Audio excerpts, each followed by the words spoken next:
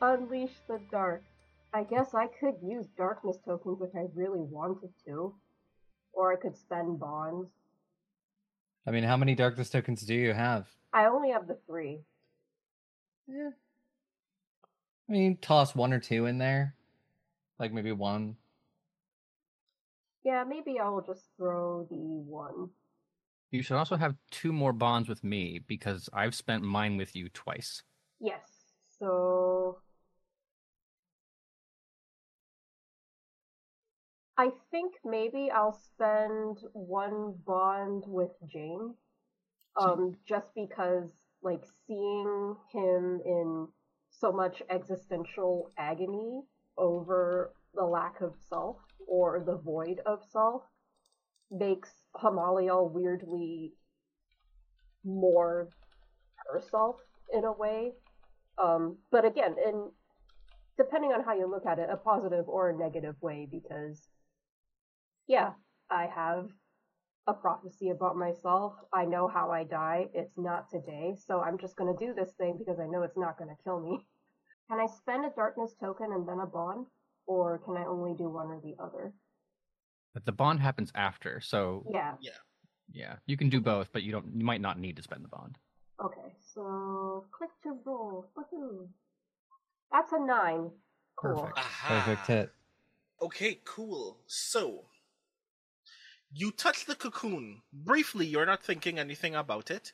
It just feels like there has been a moment in time, very briefly, when you first settled on Earth as a creature, where you hadn't learned yet that certain kinds of food needed to be eaten with knives and forks. So you would go to very expensive restaurants and put spaghetti directly into your mouth by hand. It feels to you immediately by touch as if someone had cooked yarn in spaghetti sauce. And that's the thought that you have when you briefly touch it. And then you go, I should see what's inside this. And the minute you think about the idea of opening the cocoon, you are briefly overwhelmed by the feeling of something beautiful is inside here.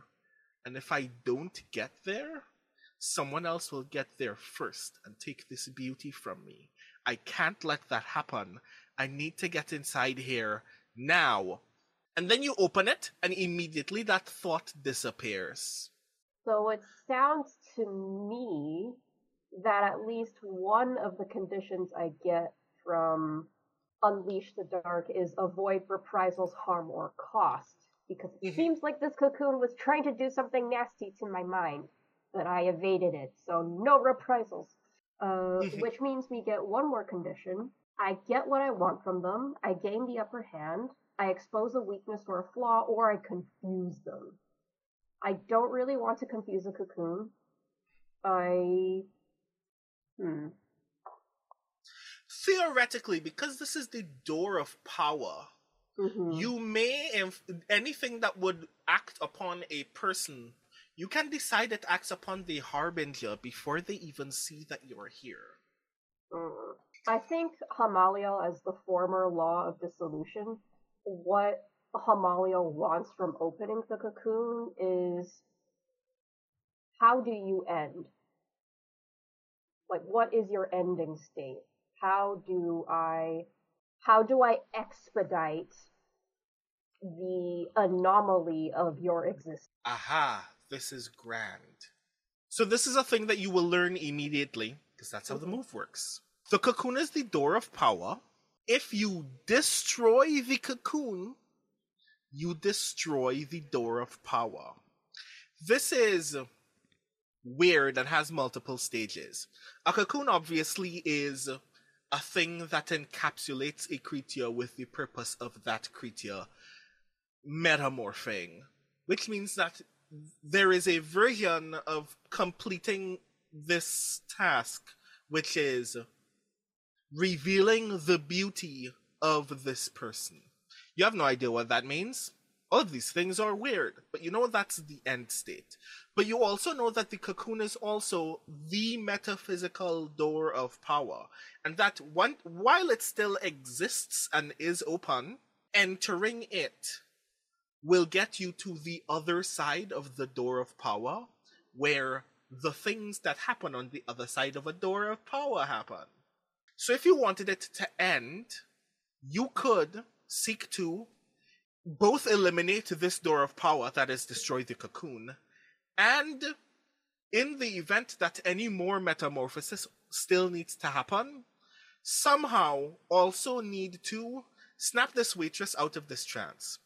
At least one of those things, at least still destroying the cocoon, ensures that nothing can still come in or out of it, but everyone else in this diner will still suffer, which is part of the problem that you're here to solve, for the most part. I mean, it's a problem that you're supposed to solve because you have compassion. Aya doesn't care, but he should. You, being the person touching the cocoon, are aware of the fact that all of these things are true. Sierra, all of these, everything that you witness is weird. You just saw Hamaliel touch the cocoon, go, this is weird. I should get into the cocoon. Have this brief moment of absolute ferality, open the cocoon, and then return to normal. Tempo and John. The only thing that occurs to you briefly in this moment is that you don't know how, but you know that Hamaliel might just destroy this door of power. And you don't know how you feel about that yet. Meanwhile, Hamaliel's just holding like the sides of the cocoon that they've Yeah, just holding two edges of yeah, what is essentially like you know how hoagies are cut? You're holding the cocoon like you're holding two edges of a hot dog roll. So Hamaliel looks over and says in a rapturous voice, even, a day of judgment is the word I will use, goes, I know the ending. And basically tells the group that the cocoon wants them to go inside it. This is very important. There are bad things on the other side of the door, and that if we want to help the people and get rid of the cocoon, unlike our terrible boss, sorry, Tempo, parentheses, then we will have to figure out how to free the waitress from the cocoon as well. She is sleeping. Right, yeah, that's another thing that you notice. In the cocoon, the waitress's eyes are closed and she's actually, like, breathing normally. It does genuinely seem like she is asleep. Her jaw also seems sharper, but nothing else seems to have changed very obviously yet. I believe we must face the terrible, beautiful truth beyond, so that we may spare these people. So we, like, eat her out of the thing and go through? Oh, I think the cocoon has room for everybody. It told me to go in, even though she is already there. I mean, wouldn't we want to eat her out of it anyways? If possible. Okay, I will do that. I take the waitress out of the cocoon. I have colossal strength. I can do this. Have I taught Hamaliel what a yeet is? I want to be sure. Do you mean you take her out, or do you mean you shake the cocoon? I would like Audrey to repeat exactly what Ciara said. He was essentially asking if we just, like, yeet her out of the cocoon, is she considered safe? Okay, cool. Mr. God, i.e. Mr. GM, does Hamaliel know what a yeet is? If I can propose. Yes! You have seen the original meme. In this context, I have no idea how you translate that further. You have to tell me what you got from immediately witnessing the meme. Okay, because Ciara said yeet, and because Hamaliel said, I'm going to take her out of the cocoon, Hamaliel looks back at the cocoon, holding it like a giant hot dog bun thing, and says, "This bitch will be empty," and pulls the waitress out of the cocoon and then throws her at Tempo. Yeet! Aha! So this is why I wanted to clarify, because physically, that is not what occurs. Oh, okay, cool. You reach into the cocoon to grab the woman and fall inside. That is when you discover that inside the cocoon is several meters larger than an actual cocoon would be. You are not, like, engulfed in cloth. You are stepping into a, like, lilac, lavender-ish, insided other plane of existence within which this woman is actually standing upright, but is still perfectly asleep. It looks like she's leaning on something to the side that is invisible to you, and is surrounded by open space that is surrounded by a wall that seems to be getting further from you the more you step forward towards it. Can I power through darkness to not completely fall into the cocoon? You can. Okay. Because I'm guessing that it's not just a matter of physics. Like, I'm actually being normed into another dimension. I would like to... It is a lot a matter of physics, but it's a physics that you're not... In fact, no, you're not gonna power through darkness. You're gonna unleash the dark again. That's the role that I want you to do. Okay. I think the opposite of yeet is yoink. So you yeet the waitress and then get yoinked into the cocoon. Equal and opposite reactions. Here we go. I am very surprised by this, so I am not going to spend darkness tokens and just hope that bonds can make up for the difference. So, rolling. It's a perfect hit anyway. It doesn't matter. Okay, cool. So, again, this is not avoiding harm or cost. This is essentially gaining the upper hand. You move towards the cocoon and suddenly start grasping the weird physics of the space immediately and stop short before you step in. Your foot steps in, and when you look down at your left foot, it looks like it is surrounded by a great deal of space around it, which is making you feel like severe vertigo, because if you look directly down between both of your feet, it looks like they're in two completely different planes as a result. But you are not, like, totally engulfed in space. And to everybody else, it just looks like you have a foot in the cocoon pressed up against the waitress, even though you're not touching the waitress at all. I warned the party that space is weird. And that Tempo, your flying abilities are going to be very important very soon. Let's see. Do I know if I go in, I will be able to come out? Like, is it a straight fall down, or it's just like No. There is ground. You will still be You will still be moving in that space, and you know that if you walk in, the hole will still be the way that you can come out. But within that space, you can still navigate more action. Ciara, you see all of this happen. Mm-hmm. What is your immediate response to everything that has just taken place? Seeing all of this, it is just... Sierra is a blunt instrument asking to be able, with people asking her to do a delicate job. So it is kind of the idea of, okay, we need to go in there. He is in here. I mean, not here. There's another version of her inside that's standing up but also sleeping. I don't see anything else in there. I stick my head in. No, I don't.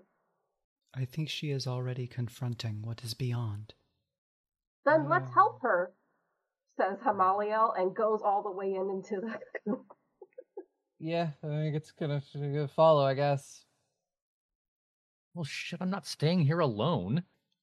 On the outside, it looks absolutely strange to you all. The waitress is still inside the cocoon.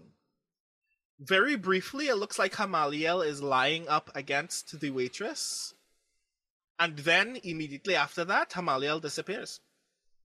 Yeah, I'll follow Hamaliel in. Yeah, you witness this large, cavernous space as well. I take it everybody also follows?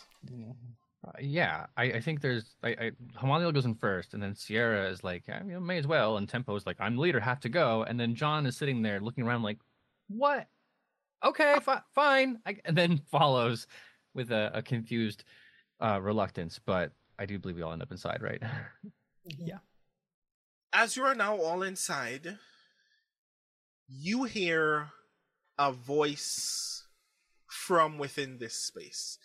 Again, looking in all directions, other than what looks like torn cloth behind you that is leading back into the light outside from the diner, it looks like you're just standing in a large pink space. And the voice says to each of you, well, the voice speaks to each of you in a voice that you all know. Tempo. The voice speaks to you in the voice of the Relayum who was first responsible for bringing the temporal cannon into the noise war. Ciara, I would like you to qualify this for me. Mm-hmm. Who is the first person that ever judged you cruelly for your power? I think it was honestly probably a different division agent, because yet again all I do is destroy. A lot of times that's not division's mission.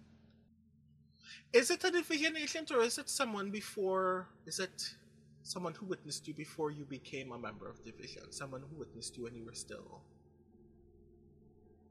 vulnerable, but still powerful? Yeah, I think so. This voice comes to you as the voice of the very last social worker that you spoke to before you joined division. John, it takes a while for you to know this voice, but you at some point place it as the voice of the very first face that you saw in the mirror that you had taken from someone else. Who was that person, and how did you come across their face? So that's really, really strange, because the first person who saw me was Sierra. The origin story is the very first thing John remembers is being discovered in this government lab by Sierra, who was busy burning the whole damn thing down, and then realized that John was a prisoner as opposed to a participant, and then rescued her. This is grand. Yeah, so this voice comes to you as Sierra's voice. Hamaliel. I'm nervous now. This voice comes to you as a voice that you have heard, that you have witnessed in a prophecy before. Uh-oh. Whose voice is that? It's the voice of the person who killed me the first time, and it's the voice of the person who is going to kill me for the second and last time. Okay. This is particularly traumatizing even for John, because while for everybody else they will perfectly understand this tone of voice, for Jane it will be immediately jarring, because the tone of voice is rude and disconcerting. But it asks in those voices to each of you individually, what do you want? Is it a voice in our heads or a voice that we perceive as coming from outside us? You all perceive it as coming outside of you, as if it is booming in the room. I want to start with Jane, because the person whose voice you heard is in the room with you. How do you respond to Sierra speaking to you like this? The problem is that it's going to be kind of like, I know the moment is set up, but that means that like essentially Jane hears Sierra be like, "What do you want?" And it's like, "Excuse me, what the shit is now the time?" Like, so you are all like head down moment, and John then is just like, whoa, okay. To solve the mystery, like thinking that she is speaking to Ciara. Nobody hears Jane say that. The voice responds to you now in your own voice. You are here. You are witnessing the end of the road. Shouldn't that be enough? Like in my voice. Yeah, this is now in your voice. Instantly changing the facial expression that you cannot see under Jane's mask. The end of, and like eyes searching around this room. There's no like way to go forward, you said, right? It's a Nope. large but enclosed space. If you continue walking in any direction, you will find more space, but it looks walled off around you at about 30 or 35 meters wherever you stand. You will only witness it moving further as you continue moving. Then I know how Jane deals with most eldritch abominations and transdimensional deities. There's a glove-handed shrug, and she says, I thought there'd be more. There can be. And in front of you, you see this weirdly shimmering figure as if it were a ghost, but as it starts settling in front of you, can make out more clearly what it is. It is you. It is the silhouette of someone that you know in your mind or in your heart is or can be fully you. That you can be. This is interesting. It touches upon a different part of the sheet, which is it's possible that the character playing this playbook is actually the dream of someone else of someone dreaming off like Azathoth dreams Earth into existence kind of thing. And so that's what I'm imagining now, is that if John is a projection, then the person who is dreaming is the person that she sees, but you understand immediately like that there's a connection there. So this is the first time that Jane gets to see his own face and like, oh fuck, that's what I look like. And that takes the wind out of John's smarmy sails a moment. As you are still reacting to that, Hamaliel, what do you want? So I'm hearing the voice of my murderer say very rudely to me, what do I want? Can I still see Tempo? You turn to find Tempo and you cannot. I am relieved. And I say, I want to meet you. The figure of the person who killed you emerges toward you. They are dressed in clothing that you haven't seen since you were formed on Earth. The regal, angelic dress that no one else can fathom, because if they fathomed it, it would unravel their minds. The otherworldly equivalent of like going to a ball in the most expensive, most extravagant dress that one can wear. But as they emerge towards you, they are holding the weapon that was used to kill you the first time. So, as we are seeing this from Hamaliel's point of view, the audience sees that their murderer looks an awful lot like Tempo, and that the sword they're using has a definite silhouette in common with the psionic sword that Tempo pulled out of time. And Hamaliel smiles at their murderer sunnily, as they always smile, and say, that's how I remember you looking. As you are settling in this moment, Ciara, what do you want? And it's a question that she has thought about before, and there's kind of a moment where movements stutter, and She just looks around, kind of trying to figure out where the voice is coming from, and just goes, to be loved. By whom? Someone who accepts me as I am. You say that like that person exists, Ciara. Well, we're phrasing it like a wish. It can be one. And emerging from your right side, you see a figure that you've never seen before. Slender, soft, just about your height. Masculine, but not no one that you recognize, but moves with a mannerism that you recognize immediately as Jane. And Jane walks up to you, takes your hands in theirs, and says, "Is this what you want?" And they're looking at you with pure compassion, a kind of depth that you immediately recognize as warmth, and immediately notice that you have rarely, if ever, had in a moment of solace in your entire life. Are my hands still on fire? Your hands are no longer on fire, but the minute that you recognize that, you're feeling warmth from behind you.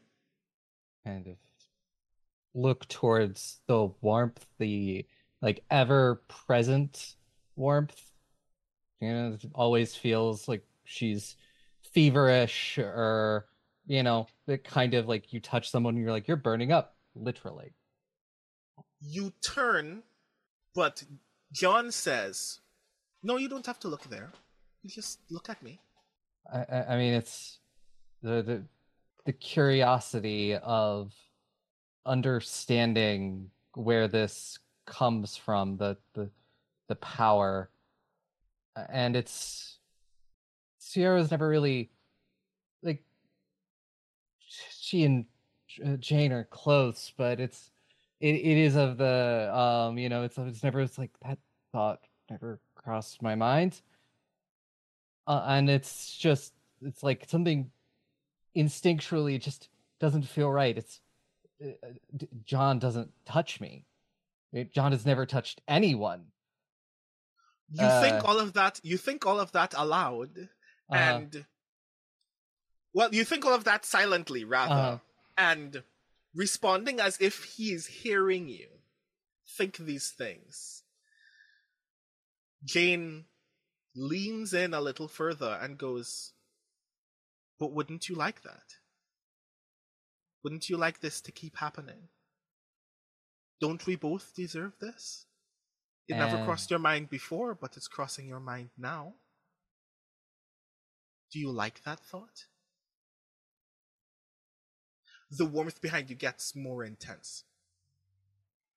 More intense, and it is of a feeling of this warmth, this presence that I felt like forever, and knowing that it's just like it doesn't feel right. What about, where's everyone else? Nothing else matters. You can have this. You can be happy. You know that. You know you deserve that. And now you hear crackling behind you. And now Sierra is thinking about anyone that has gotten close. She is also in a way of touching people. Physically touching people leaves scars behind. When your skin is superheated and you touch someone, no matter what, it's gonna burn. And now his thinking is like, why isn't it burning? Why am I not smelling burning skin? And you are. I am? You are. Mm-hmm. As you think of it, it occurs to you, Jane's fine, but you are smelling something burning. Looking down at my hands, is it where we're touching? Your hands are not on fire. The heat behind you grows more intense. And there's a presence, and there's a move that I think seems like it might fit here. Is it my Dark Patron? Yes. Would you like to read my Dark Patron? Yes. My Dark Patron. It was one of the Surge Ruin moves. Is a Harbinger claims they will help you, assuring you that they are working against the other Harbingers for their own agenda. It's when you call on your patron, tell them what you need. Keeper will describe what you must do in return. Can either mark 1 ruin to agree to their terms and describe how your Dark Patron becomes stronger, or mark 2 ruin to display your power to a horrifying effect, instilling fear and respect in them. They will give you what you need without advancing their agenda, but you suspect this was their plans all along. So choose. I think it's the 2 ruin. And okay. Sierra burns with the power of the sun. You never looked behind you, yes? I never did. You look John in the eyes. Mere moments before they're about to tell you. You don't have to fight this. You can just be happy for once. Do you reply before you do anything? Before this actually happens, do you say anything? I say, I don't think that's in the cards for me. Sudden starburst occupies the entire space in red and then white light.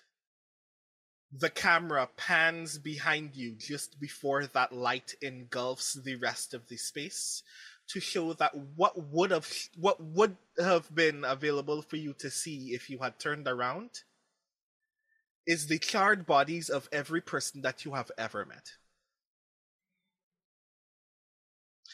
But because you didn't turn around, the flames fade from their bodies, and they all wake up as if they had just been stirred from a very restful sleep, just before the wave of white light envelops their portion of the space. Tempo, what do you want? I want to convince Janice that she is drowning herself and the world, trying to fill a hole with envy that can only be filled with love. This general, previously not physically visible, emerges from behind you. You can hear his footsteps toward you, and is holding the temporal cannon, holding like a Gatling gun sized version of the temporal cannon to your back, and says, "Why did you always have to be so noble? When the world is always so destructive, you can be a source of peace in this world. Instead, you are always so patient for the things that do not care for you." My heart dance calls me. To see, to know, to remember, to flow and dance, to leap and linger. What does your heart dance lead you to? It seems only oblivion. Oblivion is fine by me. And then suddenly, a beam of light shoots through the general's torso, not wounding him. It seems like it passes right through him, like if he were a sheet of glass. And then his visage fades away. You no longer feel the cannon against your back. You can see the light pass diagonally past you. And then a lot of warmth and a lot of light fills up this space. John, your space is suddenly, before you can respond even to the notion of knowing yourself, light fills up this space. Hamaliel, there is this brief moment as Tempo walks toward you, almost seductively, places a hand at the small of your back and places the psionic blade at your neck and says, "Maybe not today, but whenever you want." Just before warmth and light fills your space as well.